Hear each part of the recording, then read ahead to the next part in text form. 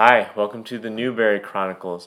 I'm Michael, And this is Rebecca. and this is a podcast in which two readers talk through each and every Newbery Medal winner, even the really boring ones. Today, unrelatedly, we are going to be talking about the 1980 medal winner, A Gathering of Days, semicolon, not colon, a New England Girls Journal, 1830 to 32. But before we start that, I wanted to say something that I usually say at the end of the episodes, or sometimes forget to say at the end of the episodes, but I want to say now, which is that we would love to hear from y'all. We have an official email address, which is newberrychronicles@gmail.com. Newberry, of course, is spelled with one R. So that's tripped up a few people who have been Googling our podcast. But it's also our Gmail. So send us your thoughts. If you're our parents, you've already sent us your thoughts many times, and we appreciate the feedback. But we'd also like to hear from our other listeners who aren't our parents. So anyway, do you have anything to add to that, Rebecca? No. Okay, good. Because it's time to talk about A Gathering of Days. So, Rebecca picked this book. Yes. I mean, I picked it off the list. We're going to read it eventually. This is true. Our priorities. But she came home from the library, kind of like how in like Little House on the Prairie, Pa Ingalls and Laura Ingalls come home from being out on the prairie and they have a new baby. I came home from work and Rebecca had showed me this book. It's exactly the same It's thing. exactly the same thing. And so I say this to say we know who to blame for this book. Anyway, this is a book that's written by Joan Bloss. Is that how you pronounce the last name? B-L-O-S. Bloss or Bloss? I'm going to say Bloss. Joan W. Bloss. And she actually sounds like a really neat person, a person I would like to hang out with. I wish the same extended to her writing. Spoilers, I guess. She was born in 1928 in New York City, and I think she kind of kicked around the city for a while in her young adult and then early adult life because she went to college in New York at City University, I believe, and eventually, though, she ended up in Ann Arbor in 1970, so kind of like well, I'll get to this in a second, but she kind of has two stages of her life, like a lot of these children's authors do. And the first stage of her life is basically that she is an academic, and she has a graduate degree in psychology, and she taught a lot of this information comes from just like the back of the book flap because Wikipedia is pretty spare in their biography of her. She taught what the back of the book flap describes as children's language and literature, and I found in on the internet a Britannica Kids article that was a little bit more specific about that. She had like academic work based on how like children process language and how like that influences like the kinds of stories that they're receptive to and stuff like that. So like it sounds like genuinely like cool work, and she taught for 20 years. On that subject, you know, in like psychology and social sciences and that sort of thing. But she had always been interested in writing on some level. According to that Britannica Kids article, she published, and this is maddeningly vague, she published, quote, a short story for a national magazine. And I'm just like, I just got to know, was this Highlights magazine? Was this the New Yorker? Like, inquiring minds want to know. But regardless, she does seem to have some interest in like writing and literature in addition to her psychological work because eventually she started working in publishing because she kind of like got into that, you know, based on her studies with like child psychology and that sort of stuff. And so she wrote writing primers for a while, which doesn't sound like very interesting writing, but I'm sure was interesting to her because that's kind of like her field of study is like how children process language and stuff. But eventually she got into the picture book racket, and she collaborated with a woman whose name is Betty Miles, and I'm not really familiar with Betty Miles, but she wrote a ton of picture books collaborating with Betty Miles, like quite a few. And this is kind of how she got her start into like for real children's literature as opposed to just like studying children and literature. And so in, let's see, around the time she moved to Ann Arbor is when she kind of made this switch. And because there's such a kind of there's vague information about Joan Bloss online, I'm not sure if that move coincided with her career change, like just happenstance, or if specifically she moved because of her change in like focus. But regardless, starting in the 70s onward, she is writing a lot more. And she writes all sorts of stuff. She writes like nonfiction. She does picture books. She does a handful of novels, not that many novels, but a handful. And A Gathering of Days is one of them. And so, like, for the rest of her life, she's kind of got 2 feet or got a foot in either world of like kind of nonfiction, like academic study of children's psychology, while also doing like a fair bit of like actual creative writing. And she died in 2017, and she was in Ann Arbor then. So she basically lived over half of her life in Ann Arbor. So a Michigander, eventually, even though she began as a New Yorker. Anyway, that's what I could find about the author. That's a lot more than I found, so good job. Yeah. So let's talk about this book, A Gathering of Days. So I do, well, I'll save what I'm going to say till later because it kind of gives a spoiler about how we feel about the book. Oh, I believe I've already spoiled okay, how I well feel then about I'll the go book. ahead and say, I don't know, I feel like you said this in the last podcast when we were talking about in Roll of Thunder, Hear My Cry. We announced that we were going to read this book, and I think you made a comment like, I hope it's more interesting than the title. And because I was hoping it was going to be a Upper Road Slowly situation. Right, and that episode we had talked about how Michael tends to judge books by their title and never picked up Upper Road Slowly or A Tree Grows in Brooklyn, both of which are brilliant books, and I kind of said, maybe the problem is you, because that didn't stop me from reading them. But I let the record show that you were correct. They say don't judge a book by its cover, but dear listeners, if you could see the cover of this book, you should judge a book by this cover. But anyway. It looks like a Dover thrift edition, but made on purpose and not for thrifty purposes. So, this book, let me tell you about it. So, this whole entire book is written as a diary entry, not an entry, several entries. So the writer is Catherine Hall, who is 13 when she starts writing this, and obviously the journal runs from 1830 to 1832, in Meredith, New Hampshire. She turns 14 while she's writing it, and the whole framework that's set up at the beginning of the novel is that she is giving this journal to her great-granddaughter on her 14th birthday. So in the actual journal entries, Catherine lives with her father and her little sister Maddie. Her mother and her infant brother have died 4 years prior to her writing this due to an illness that we don't know what the illness is, but we know that that's how they died. I was assuming it was like a childbirth related I thought it was, but I went back and checked. And it could have been, but they never specified that. Okay. It probably was, like some complicated, but they both died, the baby and the mom. So, I mean, who knows? Okay. Who knows? We can just like bring up like one of those old timey diseases like consumption or diphtheria or something like that.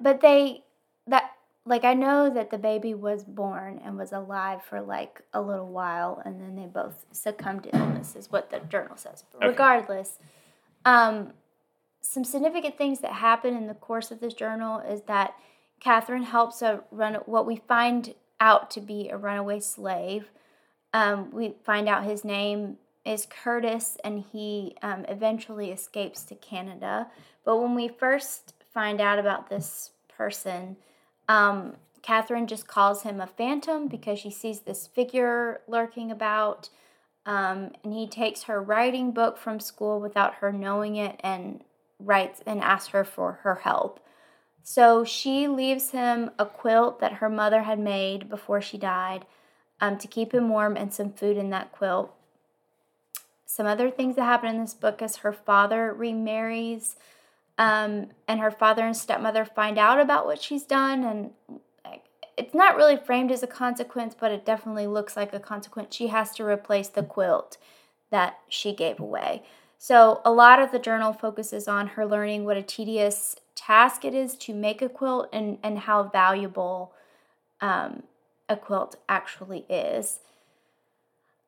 I'll make a comment on that later. But there's a teacher in town who is an abolitionist, and he's teaching the students who are interested about the abolitionist movement.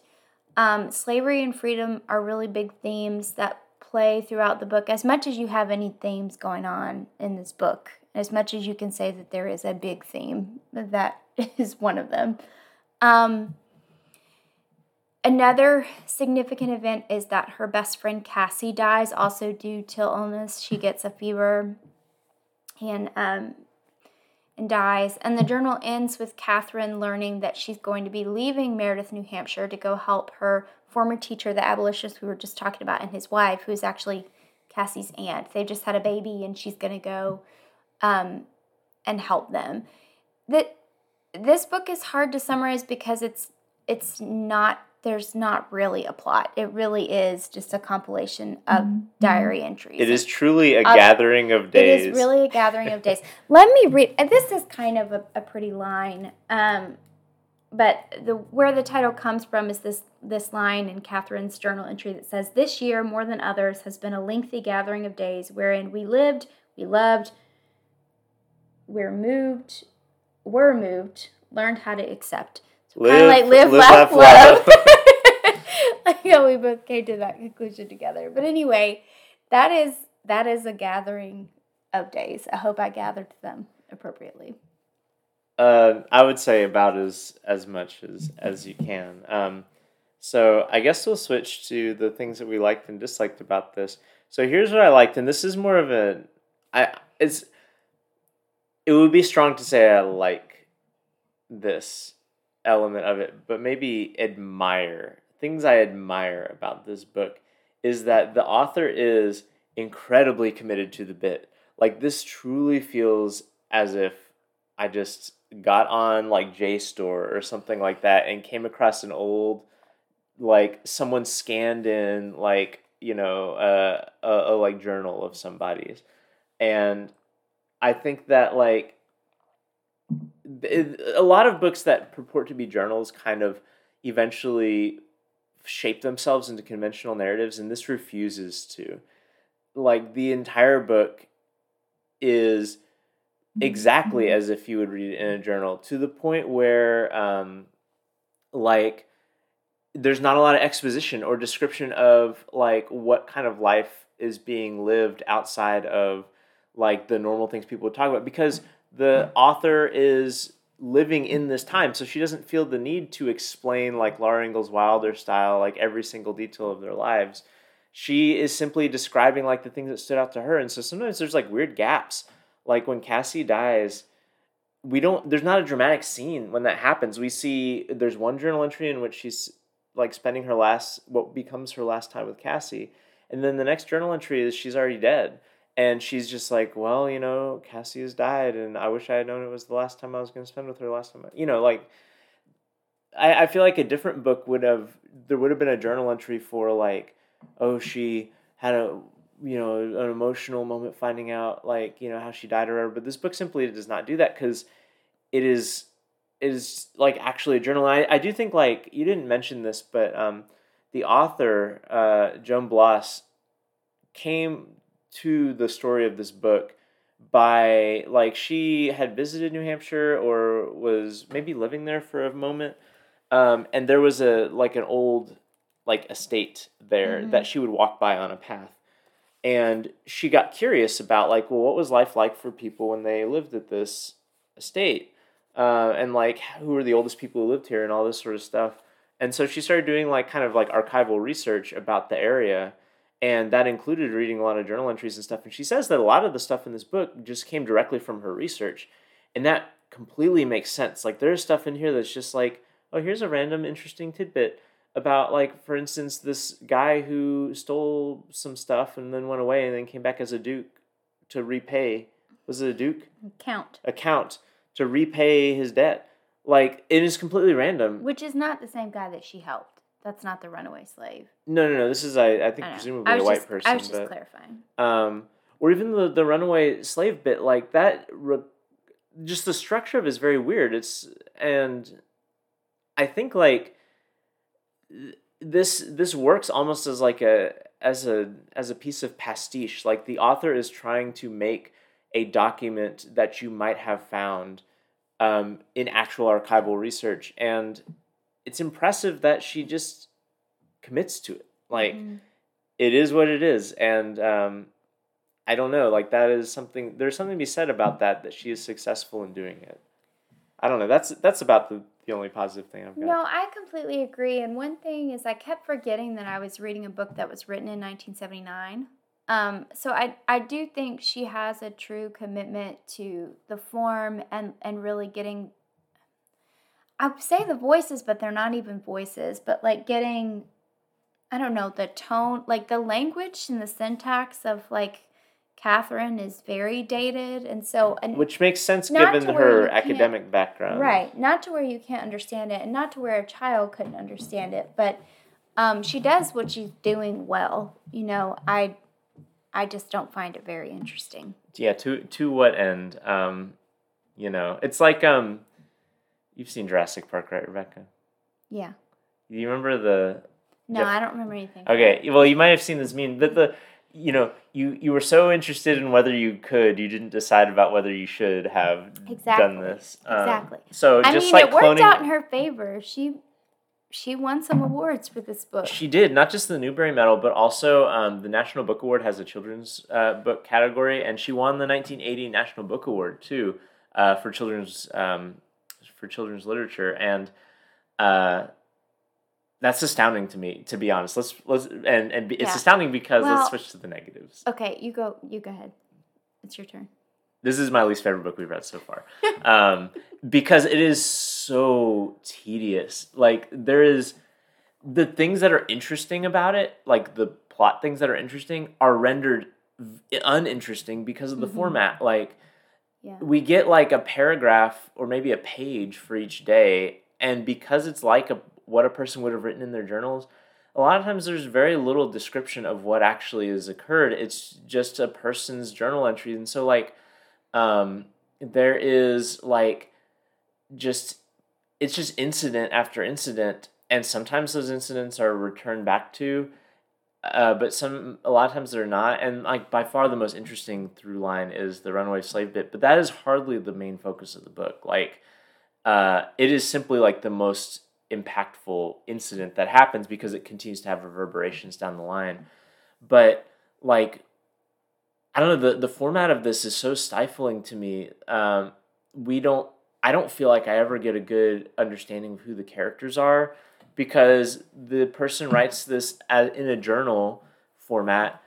She's like 13 years old, so she's not going to give a lot of information about like her friend Cassie. You know, she'll talk about the things that they do together, but Cassie doesn't have a very defined personality, except that like there was one time that she talked about how lying by omission is the same thing as lying, and that kind of like keeps coming back, and so she kind of comes across as maybe a little bit like scoldy and righteous, but even that is not really very well developed. I don't know, like it is an uninteresting thing in and of itself on this podcast to just say this bored me, but it did. Every time I had to pick this up to read it, I was like, man, I can't believe I've got to read this book again. And it's not a long book. We should have read it more quickly. I would have if it were more interesting. I also think that, like, I don't know, like, again, like, if this were a piece of an archive where I was trying to learn about, like, oh, how do people live? And it's, like, part of a constellation of sources, like, this would be interesting for that sort of project, because it would be one of a number of voices that I learned about, like, you know, 1830s New Hampshire. But as a standalone thing, it feels like it just skims the surface of so many of these issues. Like, there's a thing about, like, these recurrent, like, there's the kind of through line in the book about how they keep getting new school teachers, but they don't describe it at all. Like, there is, like, it feels like there's weird gaps where there's like, oh, they have a new school teacher, okay, I guess, and they go on, and then she may give like one little anecdote about the new school teacher and go. I mean, the most significant plot with the school is that the teacher reads them like some of like a magazine written by William Lloyd Garrison, and that causes some stir because like you're not supposed to be political in the classroom or whatever. Which is funny that conversation was still happening in the 1830s. So, 1830s New Hampshireites were up in arms about CRT, I guess. But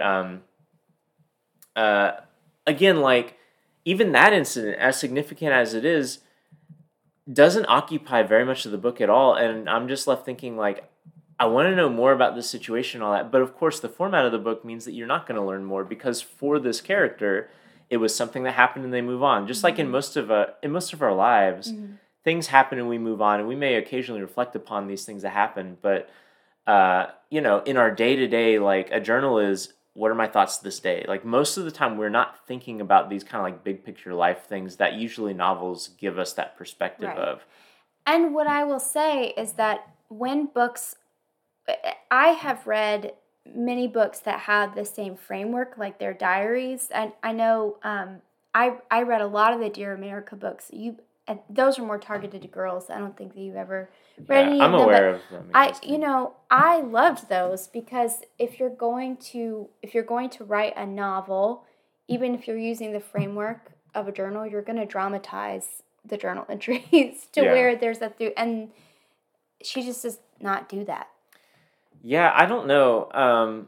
It's weird to me that this is so acclaimed, and you and I like looked at like other books that were published this year, and there's like some fairly, I mean, we don't have like the Charlotte's Web of this year or something like that, but it's like books that like I think are we do. more significant. Well, like there's a Beverly Cleary book that came out, like one of the Ramona books comes out this year and stuff like that. That I don't know. I mean, that's certainly a more conventional book than this, but in terms of like, do I have good memories of that book? Did I enjoy reading that book? Like, definitely more than that. But like this, like swept awards, like National Book Award, like Newbery Award, like significant acclaim, but zero like cultural legacy, and also like returning to it, kind of hard to figure out like why did this captivate people like it did, especially like let's consider like Roll of Thunder, Hear My Cry, like 1977, right? So only a few years before this. Yes. Not the same setting whatsoever, but kind of dealing with some of the same issues in terms of like race and school. It has profound things to say about race and education. A very involved book. And again, it's a different format. It's not a journal format, but like we just read that book, and now we're reading this one. And like I said, it just feels like we're skimming on the surface of these like issues that it brings up, and that would be forgivable if it made up for it with like really interesting characters or something like that. But like, I honestly had a hard time keeping track of the characters because they don't have discernible personalities or characteristics besides like, oh, this is so-and-so's brother, and they did this one thing one time earlier in the book. Or even if you want to be a book that is not plot heavy because you're having a journal entry, if you want to tell us about the time period or you want to tell us about the setting, write it like Strawberry Girl, where it's very process oriented and very like, really sets the scene. This book does none of that. Right. Like, again, because like a journal wouldn't do that realistically because you're 13 years old. You're not going to sit there and talk about like the process of your chores. Like, it makes sense why this book is the way it is, but I'm just like, why? Which I don't have a ton to add to that, except I did want to make one comment.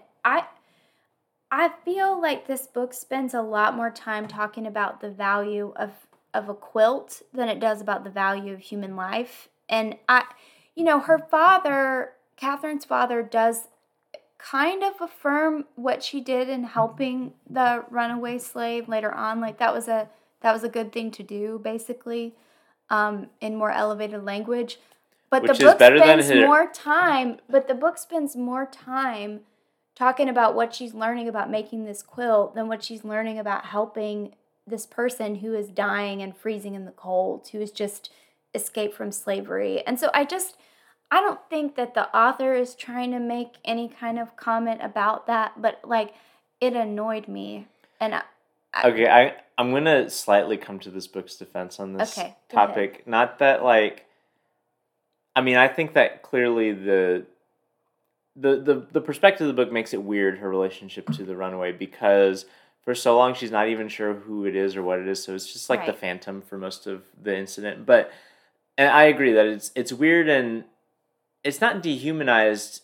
It's not dehumanizing, but it's like there's not any space for the humanity of Curtis because of the perspective of the book. But also, like, okay, so right around the time when they're helping the runaway, and he's not yet escaped to Canada, there's a thing where the runaway is taking pies from windowsills as they're cooling so that he can eat. ahead. But one of the other boys who knows that the runaway is doing this because he's helping Catherine with this, he is the one that everyone thinks has been stealing these pies. And so then he gets in trouble for doing this, but he refuses to say anything because he knows that he's not going to sell out this dude who's trying to escape. And he's like, it's worth more for me to take the heat than to, or whatever. This guy's life is more important than me taking the heat or whatever. And I think that like maybe what's happening with the book and this quilt is that like it's not like Catherine is like atoning for the sins of slavery or anything like that, but there is I don't know, like I think that she never regrets helping the guy, and so like it's almost as if like the labor of making this quilt was worth, like it's a sacrifice worth making. Like I think there's a small implication that that's the case. Again, like this book doesn't go into a lot of detail, but because there's that earlier story about the dude taking the heat for the stolen pies, I feel like that there's an element of that with her making the quilt and focusing on the labor of the quilt. Just almost as if to say like, I don't regret what I did. This is worth helping someone. Her parents know what she did at that point, and I have problems with them, but it's not really a critique of the book. It's Doesn't just, her mom like cancel their newspaper because it's pro-abolition? No, it's not because it's pro-abolitionist, but basically they compare the Nat Turner revolt to the Revolutionary War. Yeah. Oh yeah, I forgot about that. Yeah, you're right. So, but then also her dad has that statement at the beginning where he's talking to her Uncle Jack about like, I think they're talking about an indentured servant that escapes, and he's like, well, if he escapes and you know about it, you gotta return him. You gotta take him back. Like it's only fair. It's and Catherine's like, people think he's harsh in this, but I just see it as honor. I'm like, okay, well, all right. Is that before or after she meets the runaway? It's before. So that's probably like her challenging, I do think there's a little bit of character development in terms of her figuring out like, oh, everything my father says is not all that there is. I do think there's some elements of that, but like, I don't know. I do not like this book. Me neither. And it's just not very interesting. I don't think it has anything important to say. Yeah, and I did want to talk about two other books that I read that year, 1979. One is Ramona and Her Mother, which is a brilliant book, as are all the Ramona books, but there are certain scenes that I still think of to this day.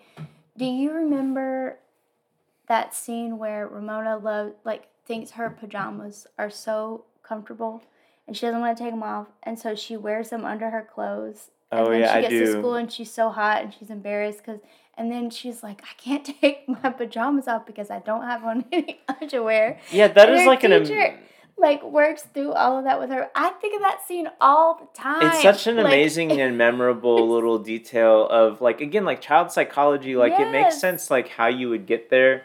And people do this all the time, but especially kids, where you want to do something but don't really think through the full consequences of it, and then you're stuck with what you did. I don't know. I love this book so much, but that is not the only book I wanted to talk about. That's a more interesting detail than any single incident in a gathering of days. Exactly, and we've never forgotten it. Never, ever. So the other thing I will say is the book that came closer than Ramona and Her Mother, much closer to being nominated for the Newbery that year, is The Road from Home by David Carradine, which I have read. Neither of us had read this book before, if you can't tell. But The Road from Home, David Carradine, it is also historical. It's actually historical nonfiction, but it's written as a novel. So basically, he's writing the story of his mother that escaped from the Armenian genocide. So first of all, it's a wonderful book, has had a lot more lasting impact because a lot of schools still have it for required reading today. I don't remember a ton about the book except that I really enjoyed it. And anyway, so I don't know why that one didn't win. Was that an honor book? Mm-hmm. Yeah. It was the only honor book. Yeah, usually there's a handful of honor books. It was just like runners up, and yeah, I don't know. So I don't know what they. This is really a shout out to Michael's dad because he's told us what we should also talk about is the books that should have won that didn't, and this is the only one that I know of that I think should have won so far that did not. Yeah, is that book because it's wonderful. So I don't read this book. Go read The Road from Home by David Carradine. Now I will say this is going to loop back around to things that we liked. I'm going to go off format here and get non-linear for a second. And this is a backhanded compliment, and I mean it as a backhanded compliment. But this book is less than 150 pages, and that is wonderful. More books should be less than 150 pages, but also, if you're going to make a book that's not that interesting, at least have the decency to make it less than 150 pages. I say this thinking about the very first Newbery Medal winner, The Story of Mankind, which was not just not less than 150 pages, but not less than 450 pages. And this is where I disagree with you. I do think The History of Mankind See, I don't even know the title. That book is more boring than this book, in my opinion. So here's my argument for why I found The Story of Mankind to be a more engaging read than this. The Story of Mankind is packed with detail, and it is also, like as we talked about in that episode many long weeks ago, it is very consciously shaping a version of history. And so, like, as I was reading it, I'm kind of like having to wrestle with like the version of history that it is putting forth, and that's an engaging reading experience. Even if ultimately I didn't really like that book, it was an engaging reading experience, or at least like I felt like I was digging into something. Whereas this, I felt just, I don't know. It was like eating Melba toast or something. Like I've done that before. While you were reading it, you were like, I don't understand. If I'm going to read something this boring, why am I not just reading a regular journal? Yeah, that's exactly what I think. Like, I would be more interested in doing archival research and reading just a regular journal, because then I know this stuff actually happened. And this one, the author said that they included stuff that actually happened, but then also she like has these invented characters kind of traipsing through it. And I don't know, like, if it's going to be like a journal to this degree, I might as well just have the nonfiction for real instead of like fake nonfiction. So it's probably obvious by now, but Rebecca, thumbs up or thumbs down on? Thumbs down. Yeah, me too. Thumbs down. Unified front. I'm waiting on the book that we're divided on, but I don't feel like that's happened yet. It hasn't. No. So yet again, our house is House unified. United. House United. So, yeah. Anyway, that's that. This will be our shortest podcast episode in a while because this book was short and there's not a lot to talk about. Last episode was our longest, right? Yeah. So this is a little treat for the listeners. Cool down after. It's also our first thumbs down since The Story of Mankind, isn't it? Yeah. Yeah. Yeah, I guess so. So you have a break from reading, I guess, if you take our suggestions to heart. Yeah, all of our just slavishly devoted followers. Yeah. But let's talk about the book that we are excited about reading next. Yeah. That we have both read before. So this book, This Meaning a Gathering of Days, was our 80s selection. Even though it was written in 1979, it won the medal in 1980. And so we're counting it as the 80s. Mm-hmm. So we're in the 90s next time. Mm-hmm. And the 90s are Rebecca and I's home turf. Yep. We were growing up as the intended audience for a lot of these books in the 90s. And so we decided to do one that we both read and that we both have very fond memories of, which is 1999's winner, Holes, by, I didn't ever know how to pronounce this guy's last name, so I looked it up. Louis Sachar is how you pronounce it. Okay. Sachar. I always said Sachar. I probably heard a lot on Disney Channel because I was watching Disney Channel when the movie came out. Oh, yeah. Yeah. Early Shia LaBeouf. Yep. Rapping. Anyway. Yeah, you said that. We'll talk about that later. But what is interesting is these books were they were written almost like 20 years apart. Right, yeah, this one was 1998 and won the award in 99, and the other one was 1979, won the award in 1980. It feels like more than 20 years since this one was set in the 1830s, and you can't tell that it wasn't. So, anyway. That's true. Yeah, they may be hundreds of years apart. We'll never know. This will be our third book in a row that has big race themes. Significant discussion on race relations. So, can't wait to get into how Louis Sachar smuggled critical race theory into American primary schools in the early 21st century. And yeah, that's about it. Yeah, so thanks for listening. Yeah, thanks for listening. Don't forget, if you have thoughts on this book or any other books, you can email us at newberrychronicles@gmail.com. And we would love to hear from you.